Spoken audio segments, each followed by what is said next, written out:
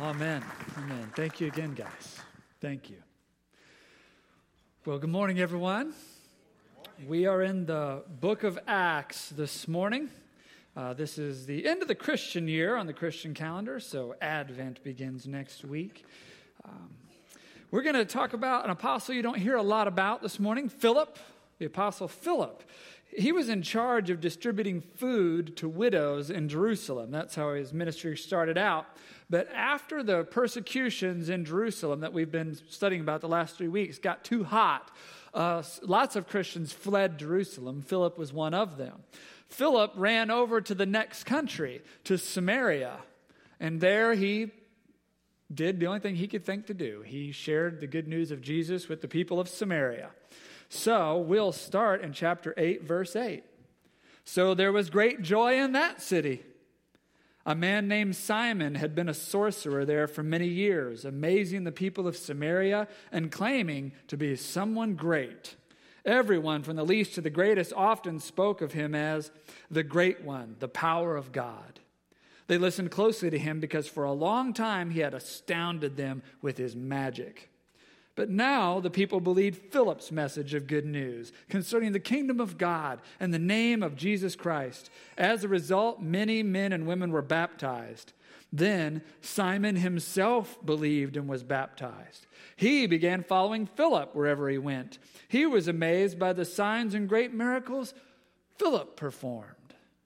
Oh man, that's just the sort of thing you want to have happen when you're starting a new church. Celebrity conversion, right? We Christians love it when some famous person says something even lightly Jesus-y on television, don't we? So yeah, Denzel Washington, Alice Cooper, Tim Tebow. We love it when really famous people make a public statement about Christ. Well, Simon the sorcerer is the most famous person in Samaria. He's been known there for a long time as someone who has powers. Now, was Simon the sorcerer an illusionist? Was he like David Blaine or Chris Angel or something, and in the first century he could get people to believe he was supernatural? Or did he actually have some connection with the spirit realm and he could do supernatural things? We don't know from the text which it was. What we do know is that everyone was really impressed. The great and the small, the rich and the poor called him the Great One, the power of God. Now, in the first century, that was a statement people would use when they felt like they were in the presence of an immortal. They wouldn't use that phrase like for Zeus and Poseidon and the big gods, but if they felt like they were in the presence of a demigod, like a Percy Jackson kind of figure, then they would call them this phrase.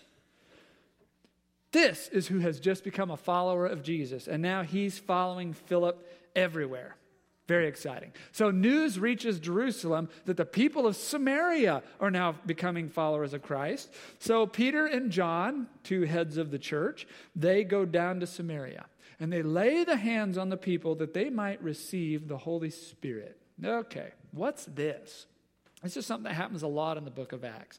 The Holy Spirit is part of the Trinity of God, Father, Son, Spirit. It's that you're not supposed to say part of God, I learned in seminary. It's that aspect of God which lives inside each person. It is the felt presence of God. And so in the book of Acts, sometimes they would lay hands on people and pray, and they would receive the Holy Spirit. Sometimes they would speak in some unknown language. Sometimes they would be healed of a condition in their mind or their body. Sometimes they would suddenly have great wisdom about the gospel. They would understand the grace of Jesus and could share it. Sometimes they would just say they felt the wisdom and the love of God. They could feel it inside them, leading and guiding their life. So this is what happened when Peter and John went to pray. They would feel God's empowering presence. All right, verse 18. When Simon, that sorcerer, saw that the Spirit was given when the apostles laid their hands on people, he offered them money to buy this power. Let me have this power too, he exclaimed, so that when I lay my hands on people, they will receive the Holy Spirit. But Peter replied, may your money be destroyed with you for thinking God's gift can be bought. You can have no part in this, for your heart is not right with God. Repent of your wickedness and pray to the Lord. Perhaps he will forgive your evil thoughts, for I can see that you are full of bitter jealousy and are held captive by sin.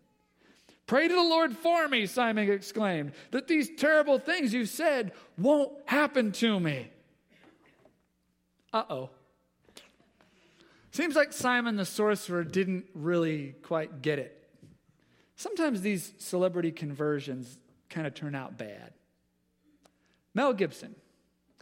So was Simon, was he just looking for a magic trick the whole time? Was he following Philip around, waiting to, find out how to buy into the new franchise, the new sideshow? Or was Simon genuinely convinced he was following Jesus, but that he had such a root in his heart of magic and superstition that it just kind of started to grow back out of him at this point? He said he was sorry, please pray for me. And that's the last we hear from Simon in the Bible. However, lots of Christian writers wrote about him after the Bible, and their indications are that Simon wasn't really that sorry. All the writings about Simon after the Bible say he just caused a lot of problems for the church. One writing says that he followed Peter to Rome while Peter was trying to share the gospel and caused all sorts of problems for him in Rome. A lot of Christian writings say that Simon the sorcerer was the father of Christian Gnosticism. That's like a cult that sprang up at that time. It was kind of Christian, but it also had a lot of magic and secrets that you had to pay them money to tell you, kind of a Christian Scientology thing back in the first century. So in 1st, 2nd, and 3rd John in the Bible, you can see John trying to fight against this Christian Gnosticism cult as it's just beginning. And maybe Simon the sorcerer was the father of that movement. So whether Simon was pretending that he got it or whether he just was too wrapped up in magic and superstition, and the end result is all the same. To him, Jesus was another magic trick. So as I read this story, I think that a lot of you remind me of the Apostle Philip. You have shared the good news of Jesus throughout your life, wherever you've gone. You have seen people's lives changed by the presence of the Holy Spirit. But also along the way, you have all encountered a few Simon the sorcerers. I'm talking about that friend you used to invite to youth group. You invited them to Fuel. You were so excited, but you're pretty sure now if you checked in on them, they're just about scoring drugs and finding sex on the weekends. I'm talking about that guy who used to sit in your Bible study and he seemed so absorbed to be learning, but you found out later, even while he was sitting there with you, he was cheating on his wife like a dozen times. And then he left her and married someone else. And then he left her and he married someone else. I'm talking about that whole small group full of people you had sitting around in your living room learning about the Bible all the time, lying through their teeth about their secret life. Talking about that friend that you stood in the water with while they were getting baptized, and now they're an atheist. And all they do is dog you on Facebook. Why can't they just unfriend you like a normal person? Talking about that one you met with every week for breakfast, and their faith was growing so much.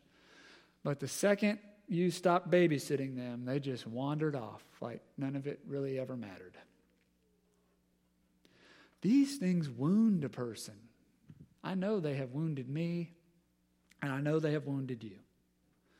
And I can tell because some of you would be great small group leaders, but you're not doing it.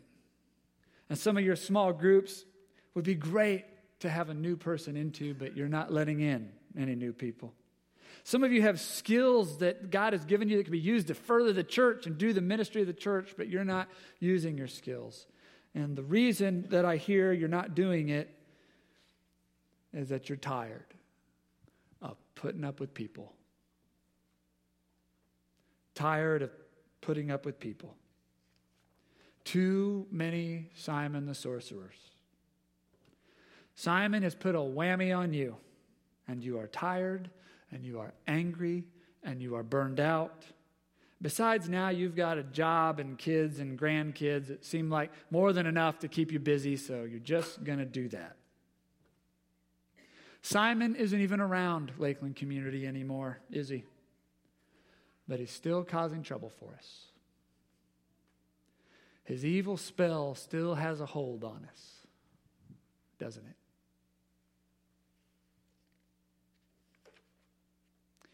I wasn't always a preacher, I used to be a high school teacher. And one year I had this second hour class, and I hated it. Second hour of the day, they just suck all the life out of me. Like 8:30 to 9:30, here they come. And then the flu ran through the school one month. And a couple of kids were absent from second hour, and suddenly we had a great class. Their faces were shining. Everyone was learning. I figured out, I don't hate my second hour. It's just these two kids are messing it up. Now, I got to tell you, as a teacher, you want to reach all of them. You don't want to leave a single one behind. Especially the tough ones, because you can see where they're headed, and if you can make a difference there, you have really made a difference.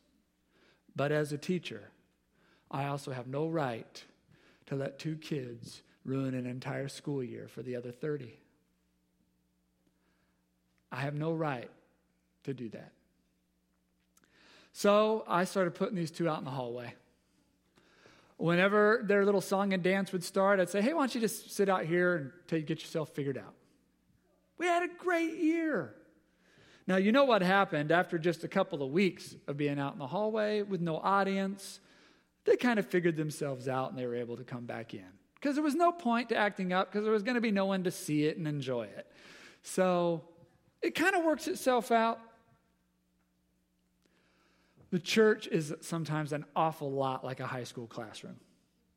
We are a family of compassion. We want to reach every single one. We don't want to lose a single one, especially not the tough ones.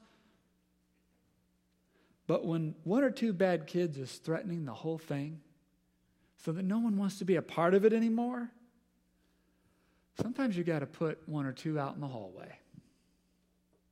Look at this story again, at what Peter actually says to Simon the sorcerer. Peter replied, may your money be destroyed with you for thinking God's gift can be bought. You have no part in this, for your heart is not right with God. Repent of your wickedness and pray to the Lord. Perhaps he'll forgive your evil thoughts, for I can see you are full of bitter jealousy and held captive by sin. That's pretty strong words for your celebrity conversion. The most famous person in the country. The Apostle Paul, he was also an apostle in the book of Acts. He also had a church. He also had somebody acting up. He had a guy in a church who was doing some disgusting stuff. And it was disrupting the entire church. So when Paul was on a trip one time, he writes a letter back. 1 Corinthians chapter 5, he says, you should remove this man from your fellowship. You must call a meeting of the church. Then you must throw this man out in the hall and hand him over to Satan so that his sinful nature will be destroyed and he himself will be saved on the day the Lord returns. Paul says sometimes you got to put one or two out in the hallway. After 19 years of ministry here at Lakeland Community, we have had a few Simon the sorcerers who didn't get it. They did things that took the breath right out of our lungs. They made us tired. They diminished our hope that Jesus Christ can really make a difference in the life of a person. The thing is, we got at least 20 more years of ministry left in us, and we're going to have more Simon the sorcerers. We're going to have more people that don't get it, because Jesus said the way is straight and the gate is narrow, and not as many as you hope will pass through it. Jesus said, as God casts the seed of his good news in the world, some of it hits shallow soil. It grows up real fast. It burns up and dies real fast. Jesus said, some people will say to me, Lord, Lord, we did all kinds of spectacular things in your name. And Jesus will say, truth is, I never knew you, and you never knew me. And when it's all gone too far, for the sake of the gospel, we'll have to put a few in the hallway. Now, what does that look like?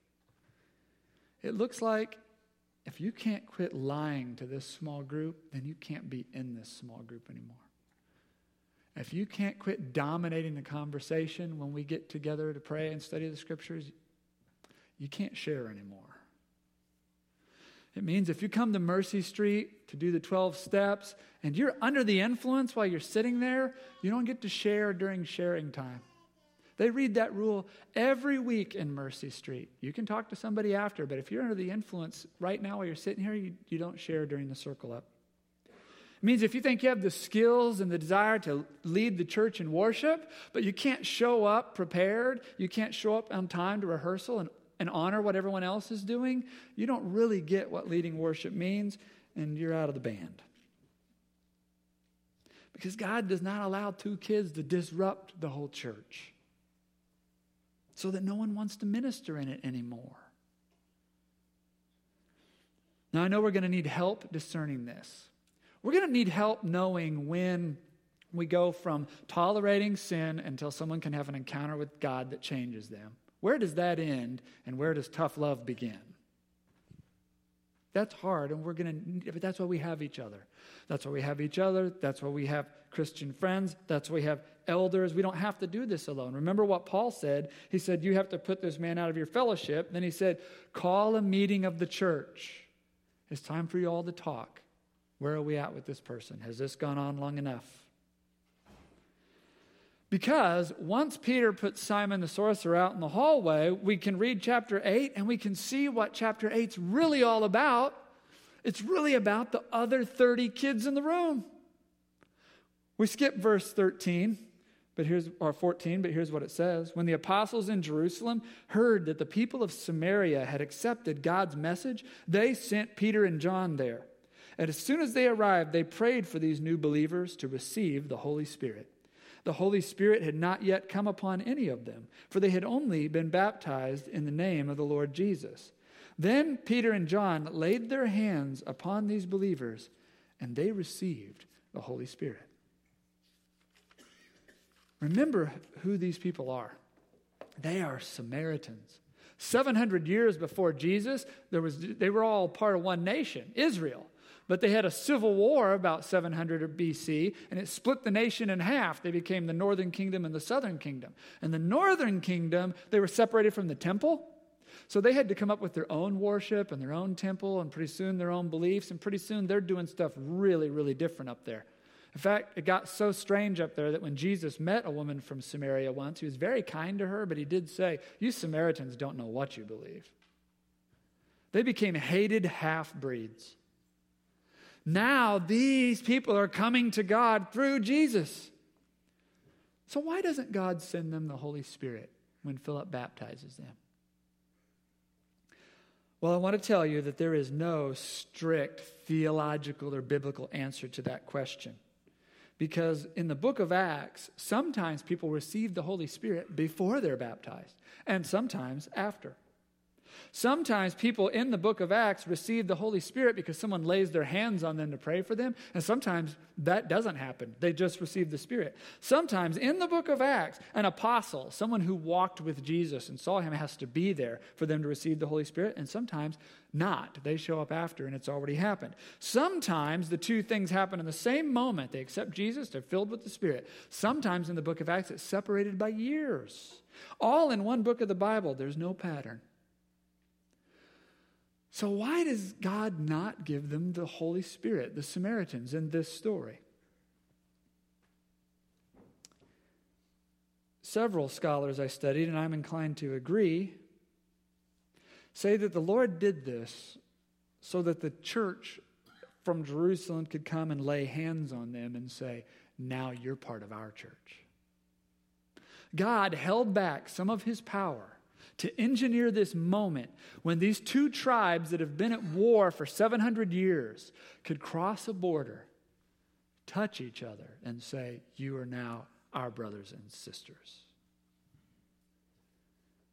I wonder this morning, who in the room God is holding back some of his power and you want it so bad, and he's holding it back because he's engineering something for you. That's what the story is really about. God reaching his lost children. It ends this way. Verse 25, after testifying and preaching the word of the Lord in Samaria, Peter and John returned to Jerusalem, and they stopped in many Samaritan villages along the way and preached the good news. So yes, Simon the clueless sorcerer, that thing happened, but the story's really about the rest of them, the forgotten ones, the lost ones who come home, the other 30 kids in the room. And that's what our congregation is too. We are a family sharing the love of God with people who, honestly, not a lot of people care much about. Lakeland Community is for people who didn't grow up in church. Lakeland Community is for people who did, but they were hurt by the church. We're for people who have questions and doubts, but they're brave enough to come among people who do believe and seek out answers to those questions and resolution to those doubts. It takes courage, and we're here for them. Lakeland is, frankly, for people who are too educated to just believe something without a reasonable explanation. We're for people who don't necessarily look and act the way church people usually look and act.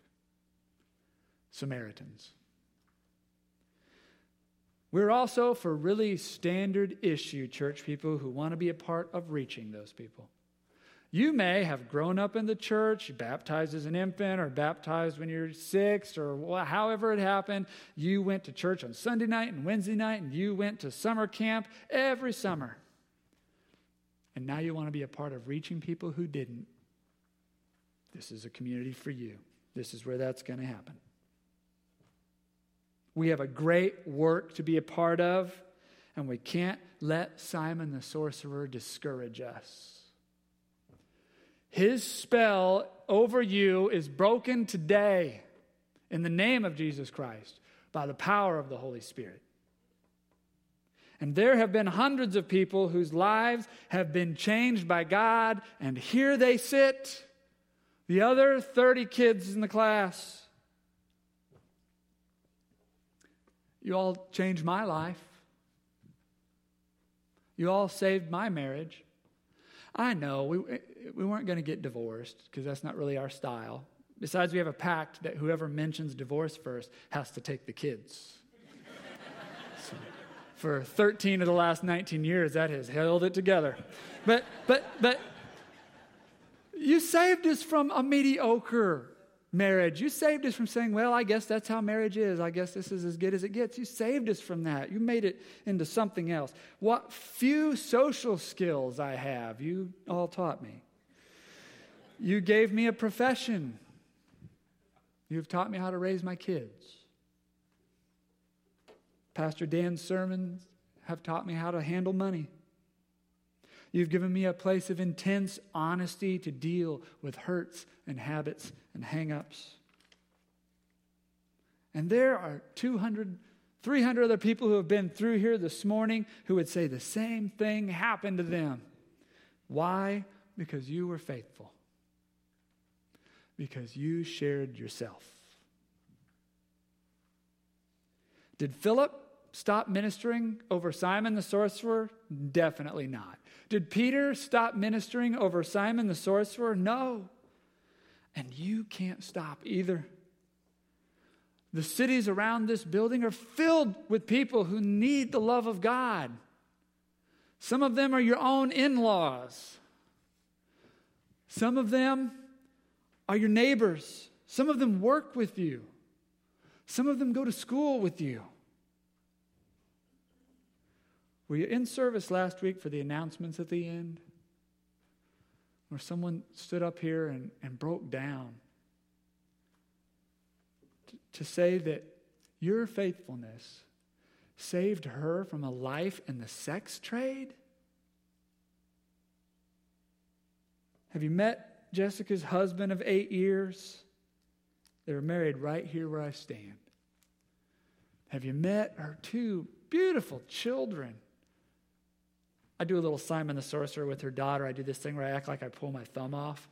Totally wigs her out. Someday I'll show her how I do it. It's too much fun right now.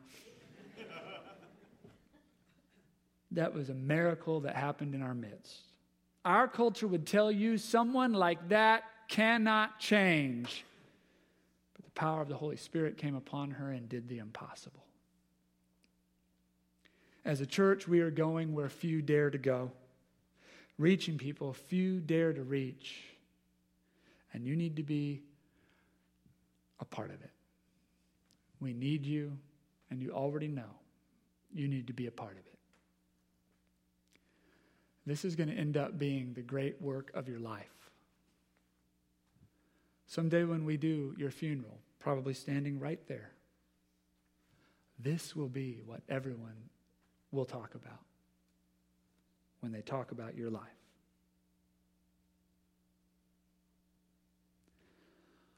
So back in the saddle, folks. Dust yourself off, rub some dirt in it.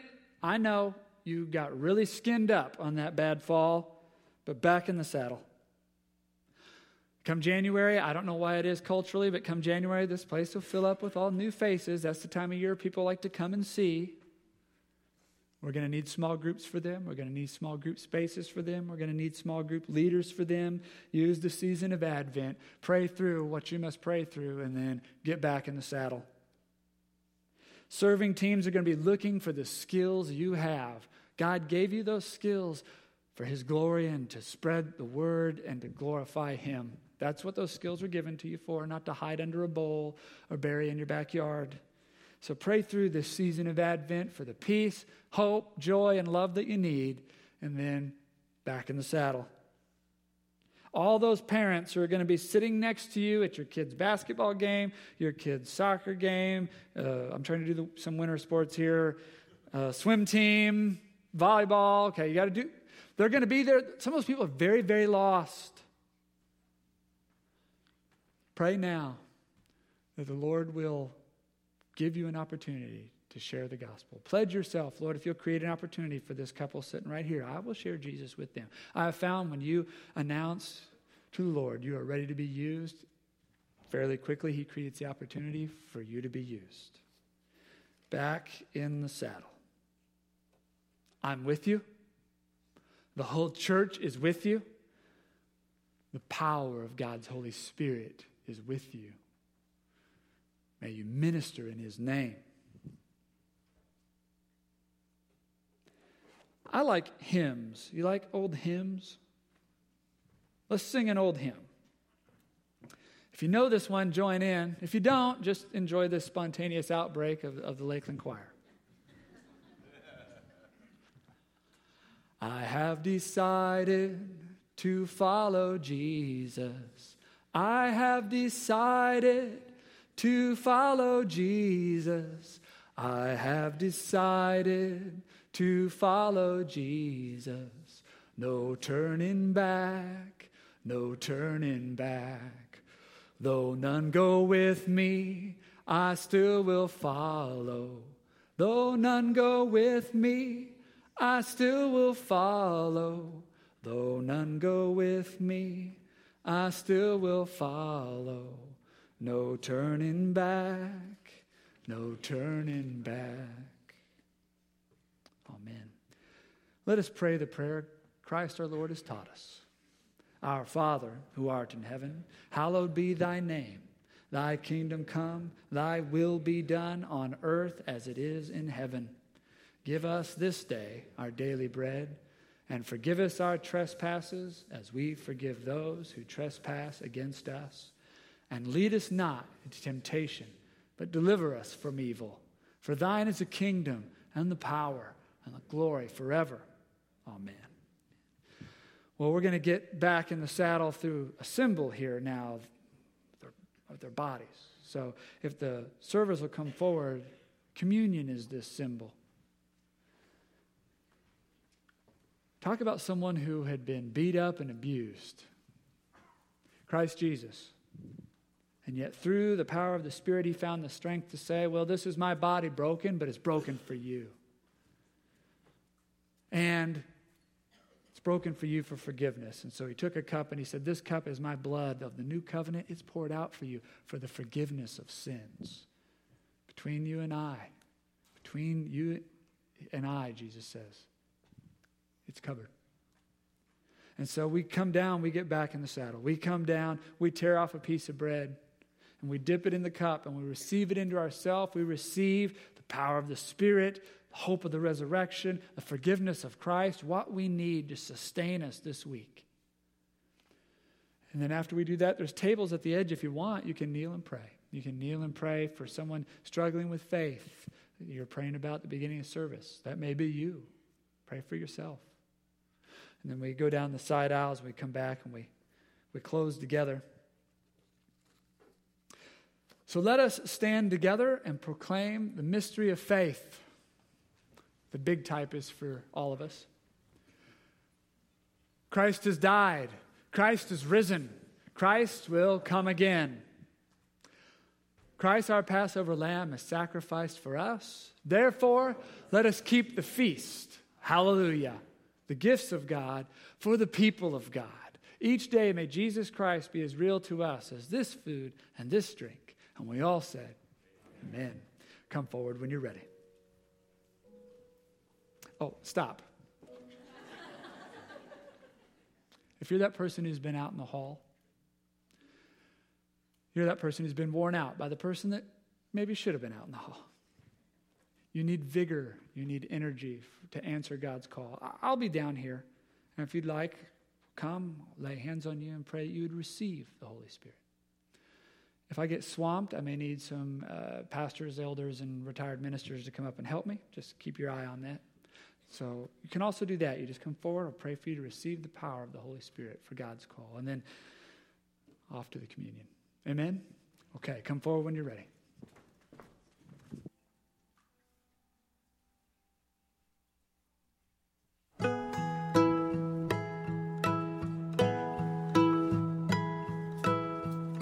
We're going to get this place ready. So tomorrow night is Hanging of the Greens. That's a night when we decorate the entire building for this season. So it's going to happen between 6 and 9. It's open house style, so you can come and go in there as you please. Bring a treat to share if that's your style. You like to do that sort of thing, that's great. If you just like to string lights and hang garland, we certainly have that. If you're more of a, sawzall and screw gun kind of person, clearly some things are happening that will use your skills. So we really have something for everyone. There's even a guide, if you bring a toddler, to tell you which rooms will be totally fun for a toddler, which ones would be boring, and which ones would be dangerous. So it's really a thing for the whole family, and we're going to have a great time tomorrow night getting ourselves ready for the season. So the kids, they have activities and crafts and and stuff. Yeah, I think there's a color and sheet too. Yeah, snacks. So, And it's just of a course, fun kind of open house atmosphere. Come Absolutely. for an hour, come for the whole thing or whatever. But eat a lot of it ought to be fun. We have a lot of work to do on getting our platform design put together here, which ought to be always interesting to see how's that going to turn out. We don't know until we do it. So, and then also, so I'm in charge of that, so you can come see me tomorrow night. And then I think you said you made up a list, right? Is that what you just said? Yes, I did. You made up a list, right? Yep. And then we also have here the Advent guides. By the way, before I mention that, the theme is Windows of Christmas. And I'll talk about it next week. But, a window is a portal, right? I mean, so to speak. And I know you guys do this. You don't want to admit it because it makes you sound weird. But when you see somebody's window open at night and you're driving down the street, you look in, don't you? You want to see if something weird's going on. Nothing weird's never going on. But nonetheless, what are they doing? They eating dinner or something like that? See, I told the police that, and they weren't nearly as understanding. So, and our point is, Windows for Christmas is Christmas time is the window between heaven and earth, right? Jesus comes to earth, God comes to earth. And I said all that. Yeah, sorry, and that's when they locked you up. Yeah. So anyway, Windows is the theme, and there's an Advent guide to go with it. If you've never been around here, you'll want to go out there and look at the table. But they're actually for sale this morning, a little earlier than usual, and you'll need at least for the coming Advent season, starting next Sunday night at home or gathered with other people, at least the Leader's Guide and this banner. They go together. So, and the people out there, Liz and Kelly and those guys can help you if you need a whole Advent wreath. If you've never done it, it's really a cool thing to do. If you need replacement candles, all sorts of blingy stuff out there, okay? So, Wonderful. We're all set. We're good. We are ready to go. All right. Thank you so much. Let us stand together. We have some words from Paul. This is a great benediction to go with kind of the message that we had, and empowering words from Ephesians chapter 3. So let's say these together with gusto. Glory to God, whose power working in us can do infinitely more than we could ask or imagine. Glory to Him